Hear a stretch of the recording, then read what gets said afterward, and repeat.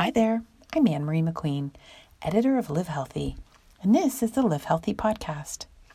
Each week we interview health and wellness leaders and talk about all the things that are good for you, which you can also read about in our online magazine, the only one of its kind for men and women in the UAE. And now, here's this week's guest.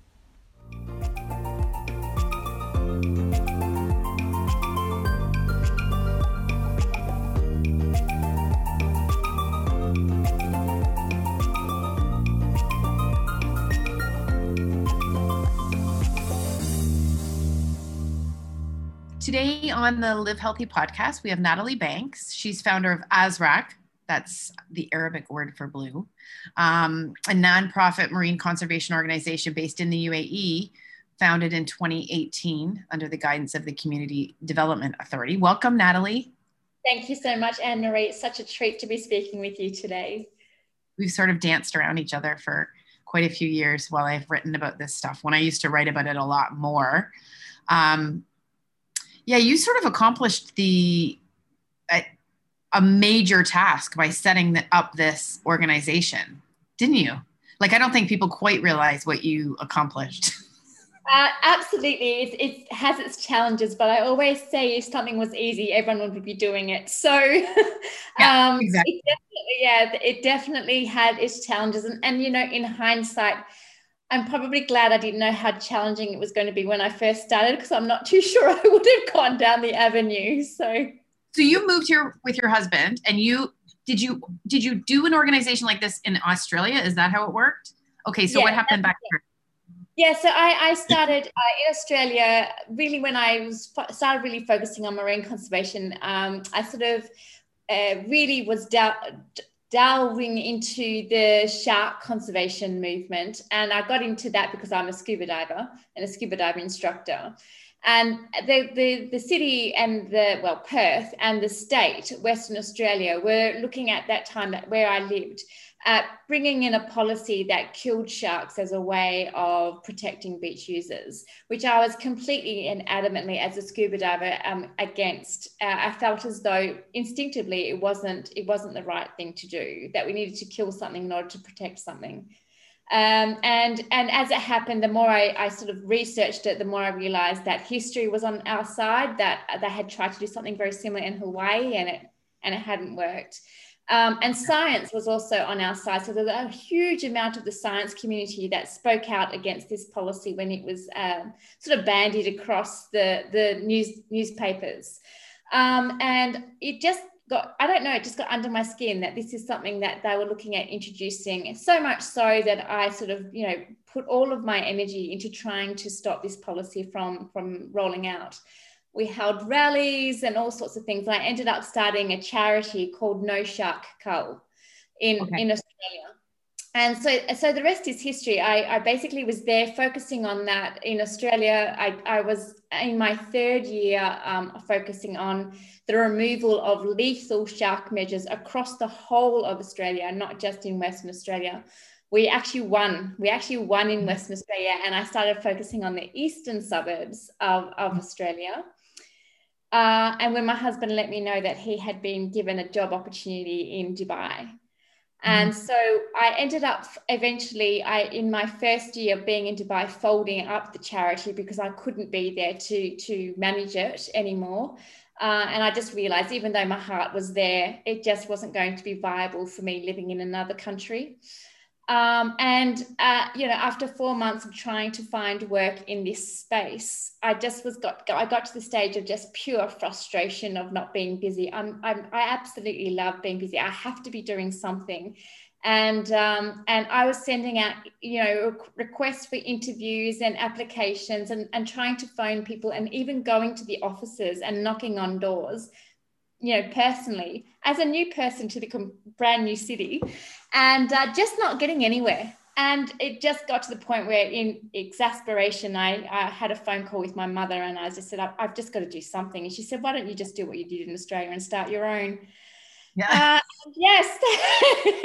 12 months later, Azraq was born, but it took 12 months, and that was a process. It definitely is very different to starting up a charity here than what it is in Australia, or a not-for-profit. We're not a charity, we're a not-for-profit.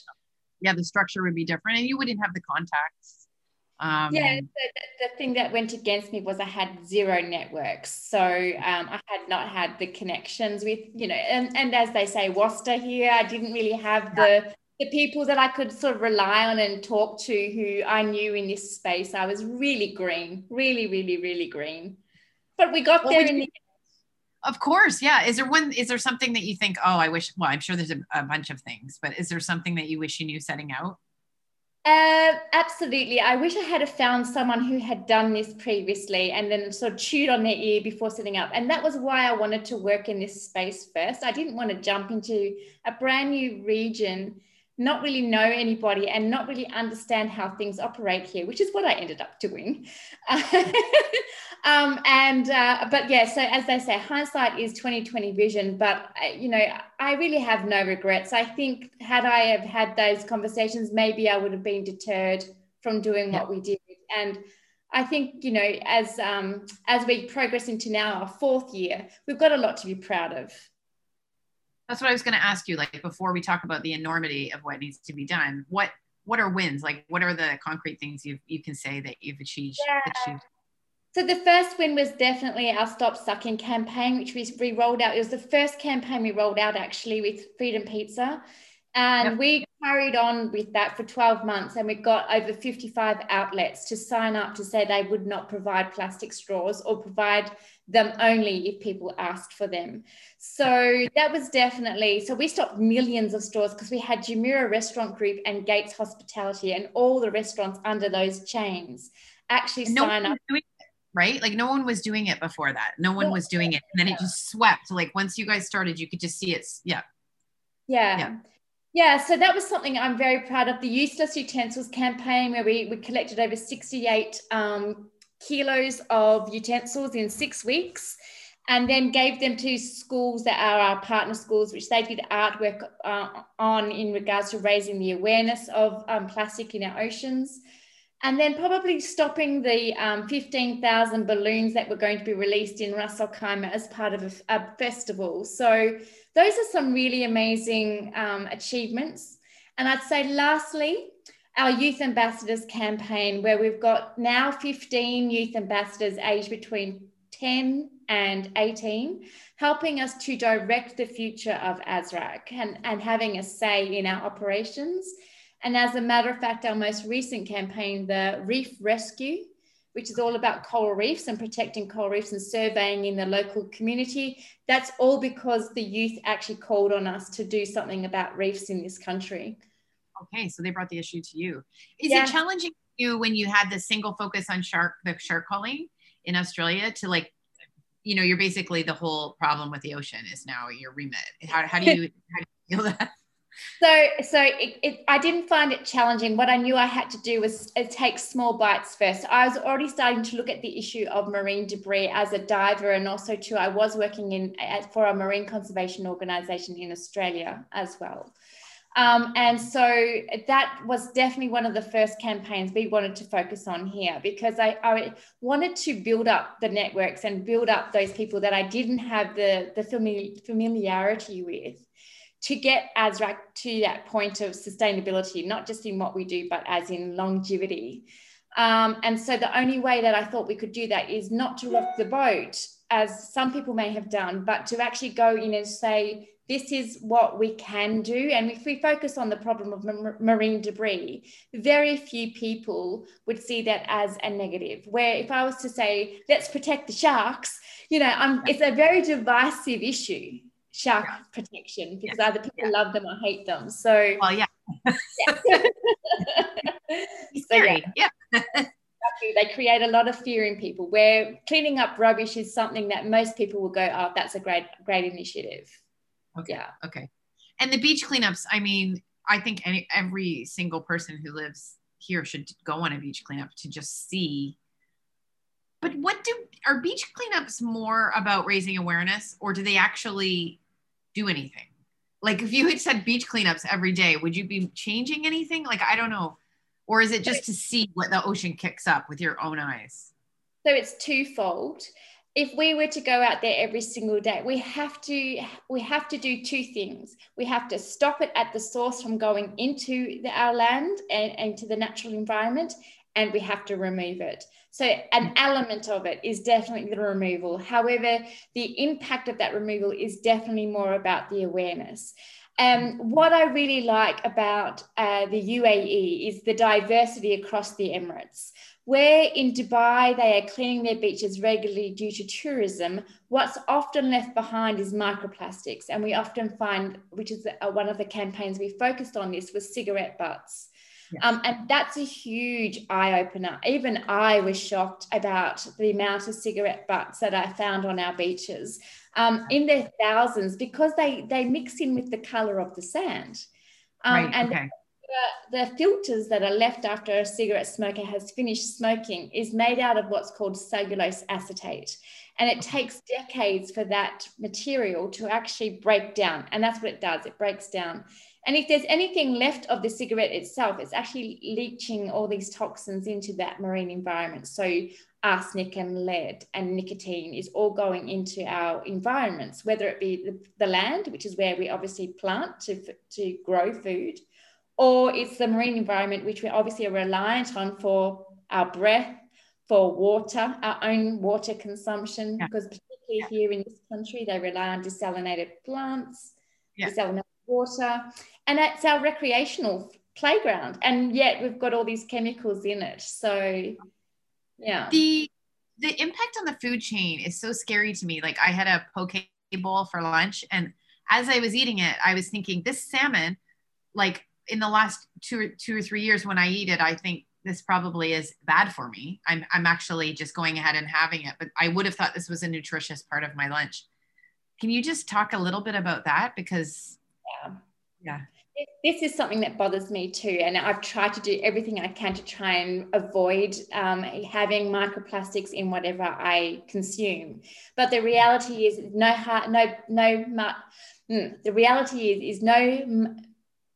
no matter how much we try to actually avoid these microplastics in our food, microplastics are now everywhere. So, in terms of the salmon, so this is something that's really bothered me for a long time. So I've actually gone vegan, and then I've gone vegetarian, and I've tried to accommodate because of this massive issue. I know too much. So with the microplastics, and our microplastics in the oceans themselves come from two main sources. The fishing industry and their abandoned fishing nets. And funnily enough, and most people don't realize this, from our clothing. So from synthetic fibers. So our filtering. From washing them? Sorry. From washing them. Our filters in our laundries and in our sewage plants aren't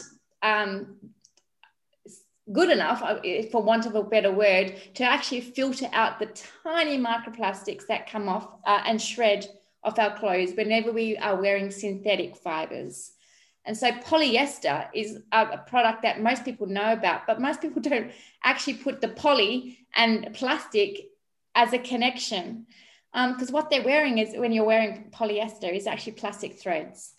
And so, we're on a constant battle when it comes to marine conservation. There's so many issues we can focus on, but the issue of the plastics in our waters, in microplastics, is a massive issue right now, because that's the biggest issue that the oceans have currently, and technology isn't yet advanced enough to deal with that problem.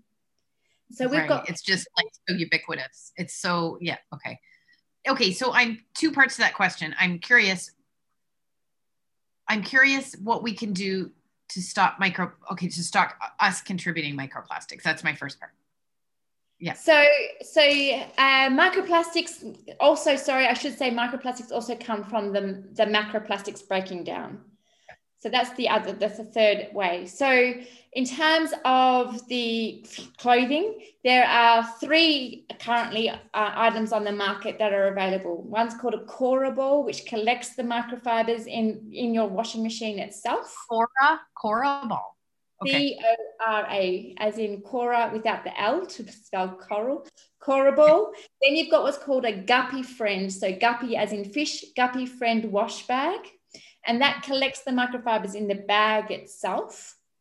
Okay. And then you've got microplastic filters that you can actually purchase and put into your own washing machine. Why these aren't already in from the industry, I have no idea. It shouldn't really be up to us constantly to battle this. I pay attention to this stuff, and I have never heard of any of these. And I'm not saying I'm like, I know everything, but I would think that I might have heard of one. I think when you were talking, I was like, okay, I think you can get a filter, but that's not very, Okay. So you can do those three things: a Cora ball, the bag, the guppy bag, Guppy Friend wash bag, and then the microfilters themselves. Can you get the filter from UAE?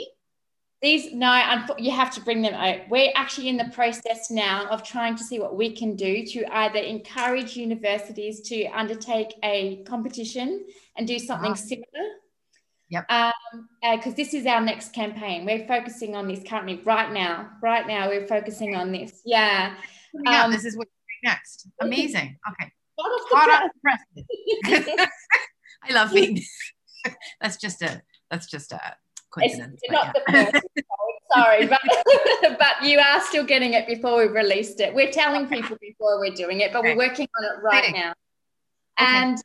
And so we're going hopefully through that campaign raise the awareness that these things exist. That's one of the major key elements of it. Other things are choosing natural fibers over synthetic fibers. So your linens and your silks and 100% organic cotton and those types of materials over and above wool. Although wool is great for UAE environment. Bamboo.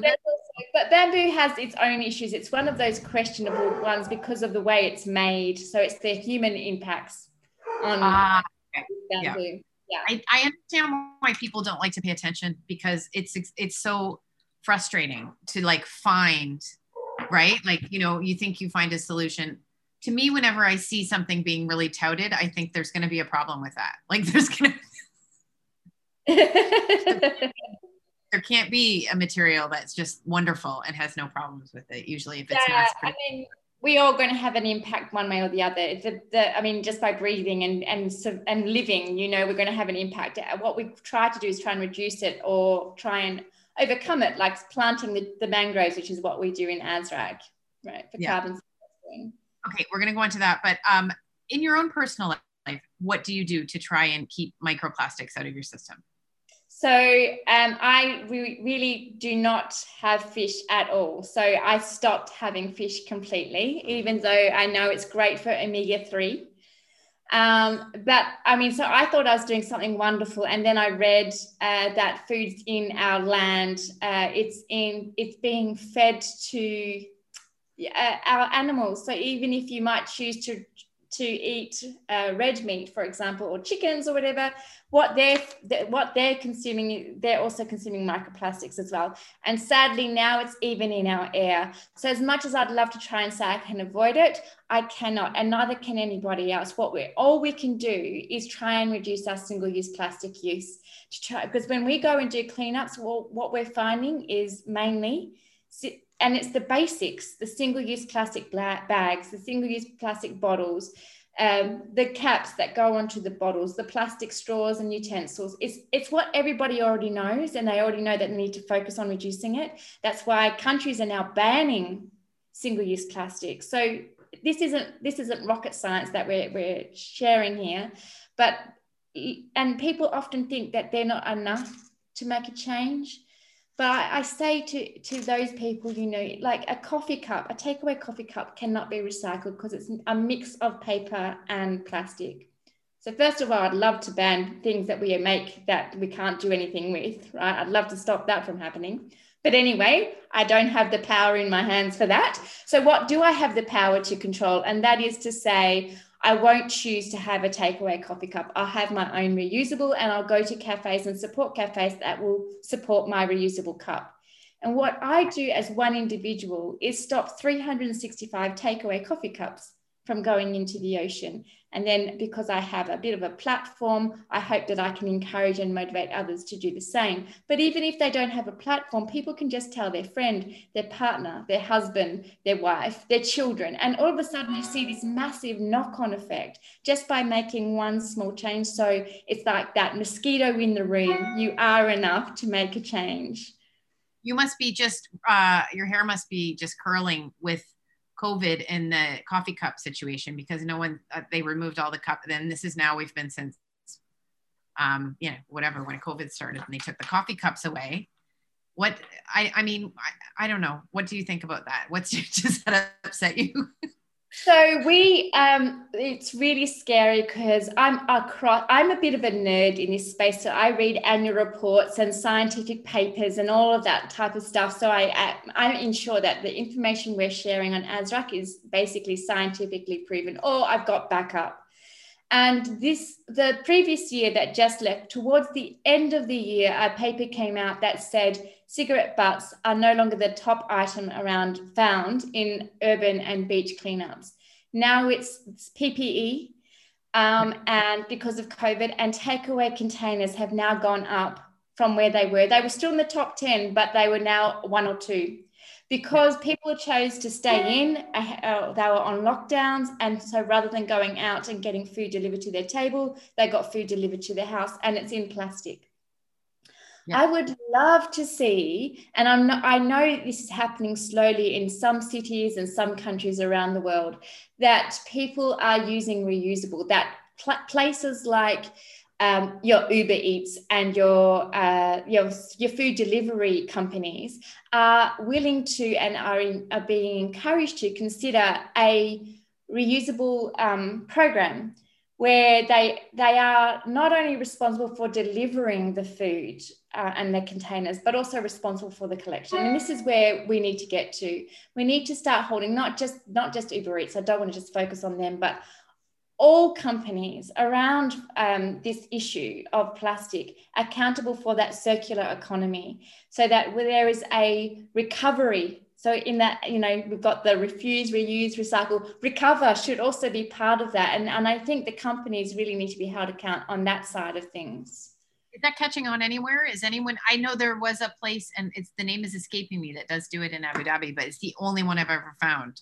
Yeah, I'm sure there has to be a trial process and for people to feel comfortable with it before they roll this stuff out. So we are speaking with companies about this, and I've been quite surprised. It's actually been accepted. It's not being poo-pooed as you're just a marine conservationist or an environmentalist and this is impossible. There's actually consideration there. They are taking this stuff seriously, for sure. I can't understand why I can't have a coffee in Starbucks in a cup, because you can go into a restaurant. I don't understand that part. Yeah. I can go into a restaurant next door and drink out of a glass and eat off a plate. It doesn't really make any sense why the coffee chains, but I guess there's some reason. I just had to say that. I mean, there's a lot of OH&S issues around COVID that the government's had to bring in as a way of protecting people from the spread of COVID. And of course, this virus has been an ever-changing beast, really. Like, people are still trying to get their heads around it. So it wouldn't surprise me that they went strong and tough to begin with, because they really didn't know what they were dealing with. And I'd much prefer that everyone thinks I'm a bit of a crazy person because I focus so much on protecting our oceans, but I am very much focused on ensuring our health. It's the reason why I'm in it, is mainly because I know we rely on our oceans for our own health. So I'm really grateful that the government actually are focused on the health of us as well. But we have to get a balance.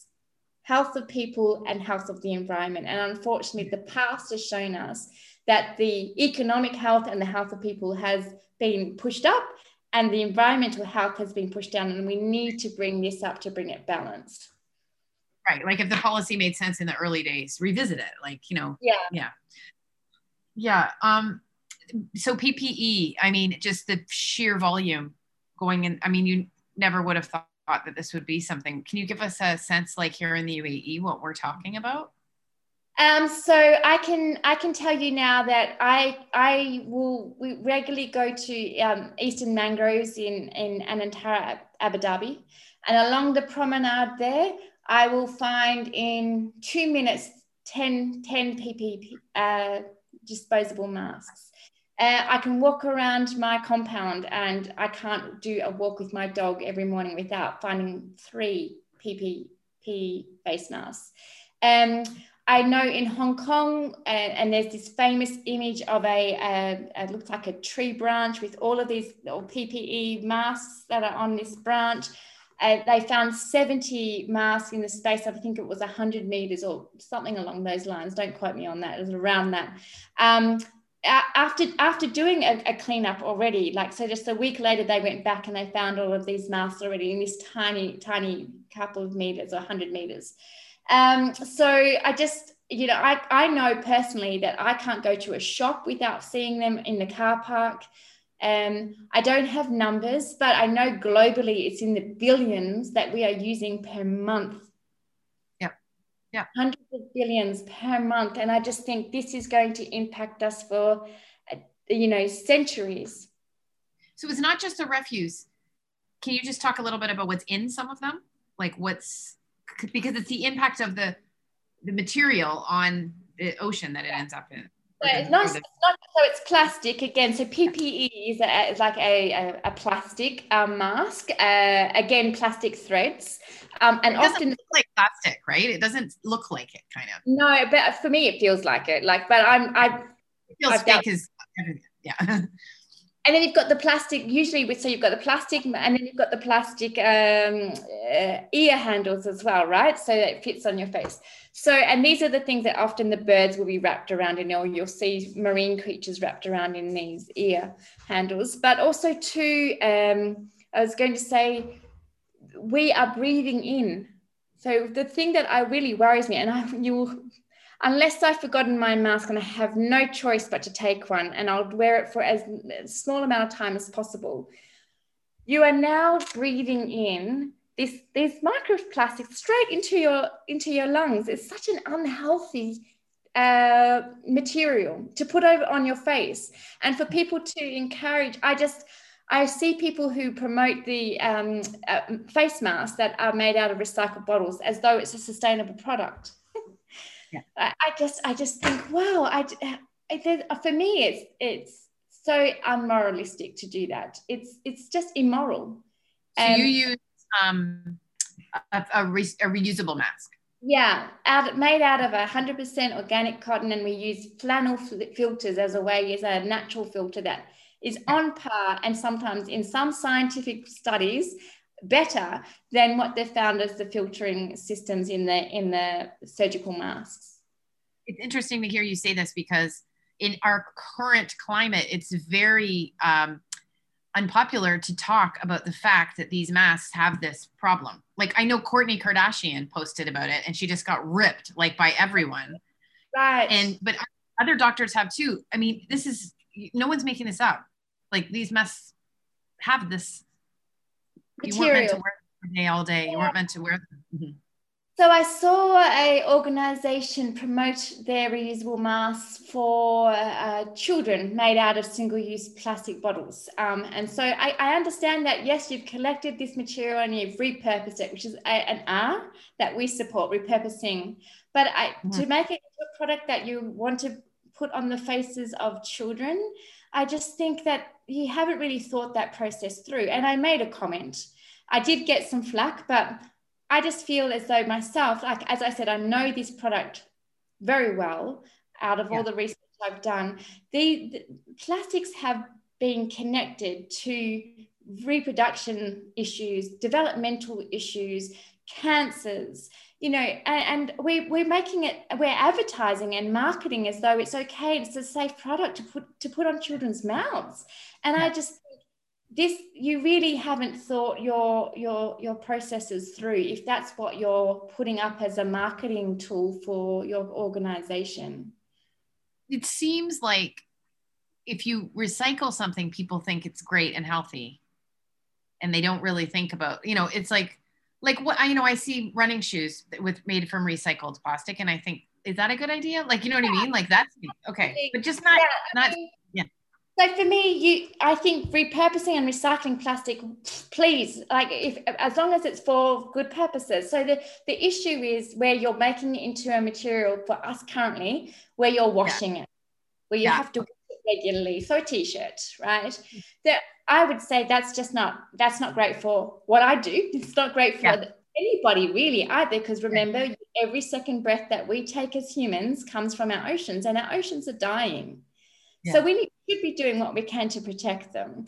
But if you make it into a mat, into sunglasses, into all these other, unless you have and some people do, a physical issue with plastic on your skin. So some people can get psoriasis, for example, from plastic. Then I wouldn't suggest wearing it at all. Completely and utterly keep away from it.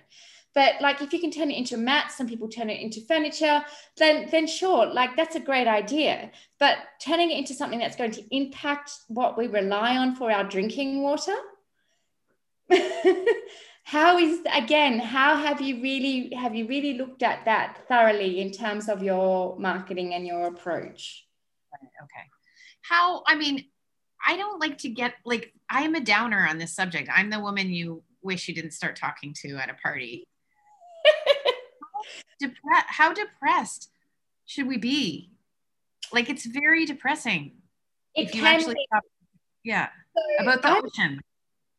So I'm a scuba diver, and I still have hope, knowing what I know and seeing what I see underwater regularly. I have hope when I see things like the ocean cleanup that is being touted as a potential. It's not the solution, because what they're doing is cleaning up the sea, cleaning it, but then what do they do with that product afterwards? So remember, so if you think, well, any product that is cleaning the plastic or the debris, that has to go somewhere. And currently, this world is at 91% of waste going into landfill or being burnt. Only 9% is recyclable of our waste, of our plastic waste. So they've got no choice usually but to put it back into landfill, where it now gives off gases, and now we're impacting the ozone layer. Right? So, but I still have hope, because you have to go for these things first until you find out what's working and what doesn't work, and then you make it better. I have hope when we talk about bioplastics and avocado, making a product that feels and looks and is as light and as helpful as what plastic is, because plastic, as much as I don't like what it does to oceans, it does have its benefits. So if they can find something that can provide those benefits and that is sustainable, then we've got a solution, and we're getting there. But we just need technology to catch up. The problem is, in 85 years of plastic being popular and commercialized, we've had such an impact on our oceans and on our natural environment. And whether or not that's reversible, only technology will tell, and our future will tell. But I do have hope. I keep looking at all of these wonderful ideas that people come up with, and I think we will get there. It's just a matter of time. Yeah. We may be almost all plastic by the time it happens, but but also too, I get hope when I see countries ban single-use plastic items, so and then it comes again, how much can I control? Yes, it can be overwhelming, because I work in this space every day, but I also take heart in the fact that I know I play my role, because I'm doing a role. I'm playing a role in doing something. I'm not just sitting on my hands doing nothing. And that's where we all need to get to, I think. Even though it can feel really overwhelming, just take that one change that you're not already doing, perfect that, and then bring in something else, And so you just never know what changes you'll create. I didn't think that I would stop millions of plastic straws when I first came over to Dubai from circulation in the UAE every year. Amazing. It's amazing what you've done, Natalie. I'm really happy to talk to you. I feel some hope. Thank you so much. Thank you for talking about this, and good luck with the microplastics campaign. Thank you so much. We're calling it the fashion campaign, but yes, so it's sustainable fashion. So out for the fashion campaign, which you've only so far told me about. No, I'm just joking. Be on the lookout for that. Thank you so much. You're more than welcome. It's lovely speaking with you.